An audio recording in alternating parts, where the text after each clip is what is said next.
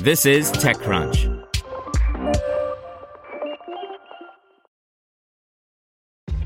This episode is brought to you by ShipStation.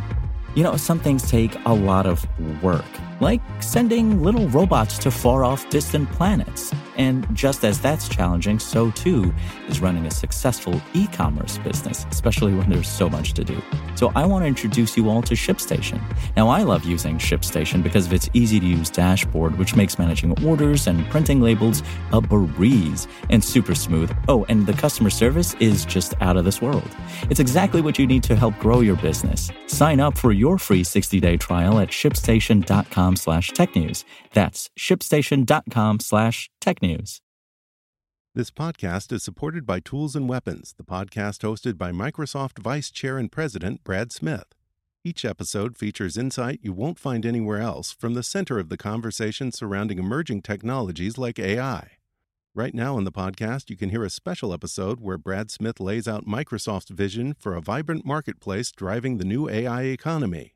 To hear more, follow or subscribe to Tools and Weapons with Brad Smith wherever you get your podcasts. Welcome to TechCrunch Daily News, a roundup of the top tech news of the day. Trump escalates his campaign against Chinese tech companies. Facebook extends work from home until the middle of 2021. And Netflix adds support for Hindi.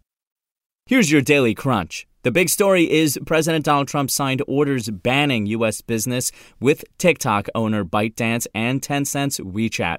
Both orders will take effect in 45 days, but its specific impact is unclear since Secretary of Commerce Wilbur Ross will apparently not identify what transactions are covered until then.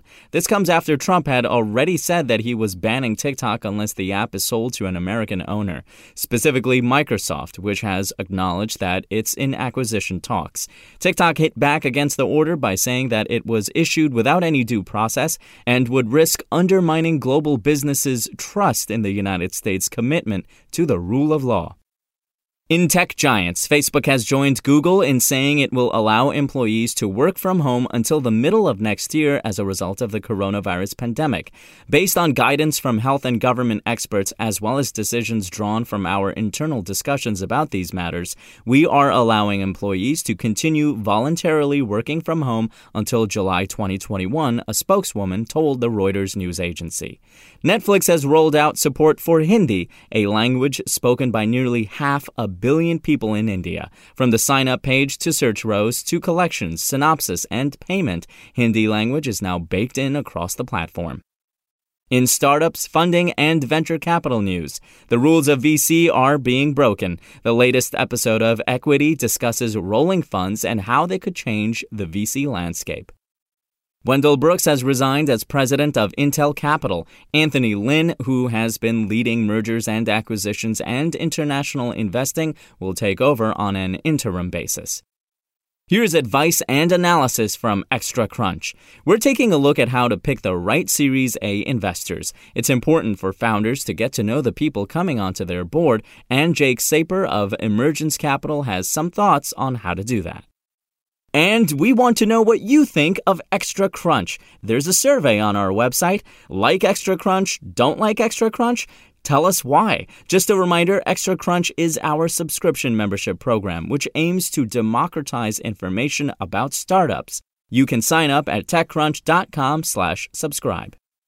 In other news, civic tech platform Mobilize has launched a census hub for the 2020 count's critical final stretch. The new site, getoutthecount.com, will amplify nonprofits' census efforts and collect them in one place. And finally, a federal judge has approved ending consent decrees that prevented movie studios from owning theaters. U.S. District Court Judge Annalisa Torres cited the rise of streaming services like Netflix as one of the reasons for her decision. That's all for today. For more from TechCrunch, go to TechCrunch.com. Want to learn how you can make smarter decisions with your money? Well, I've got the podcast for you. I'm Sean Piles, and I host NerdWallet's Smart Money Podcast. Our show features our team of nerds, personal finance experts in credit cards, banking, investing, and more. And they'll help you make the most of your money while cutting through the clutter and misinformation in today's world of personal finance. You'll get clarity on strategies to help you build your wealth, invest wisely, shop for financial products, and plan for major life events.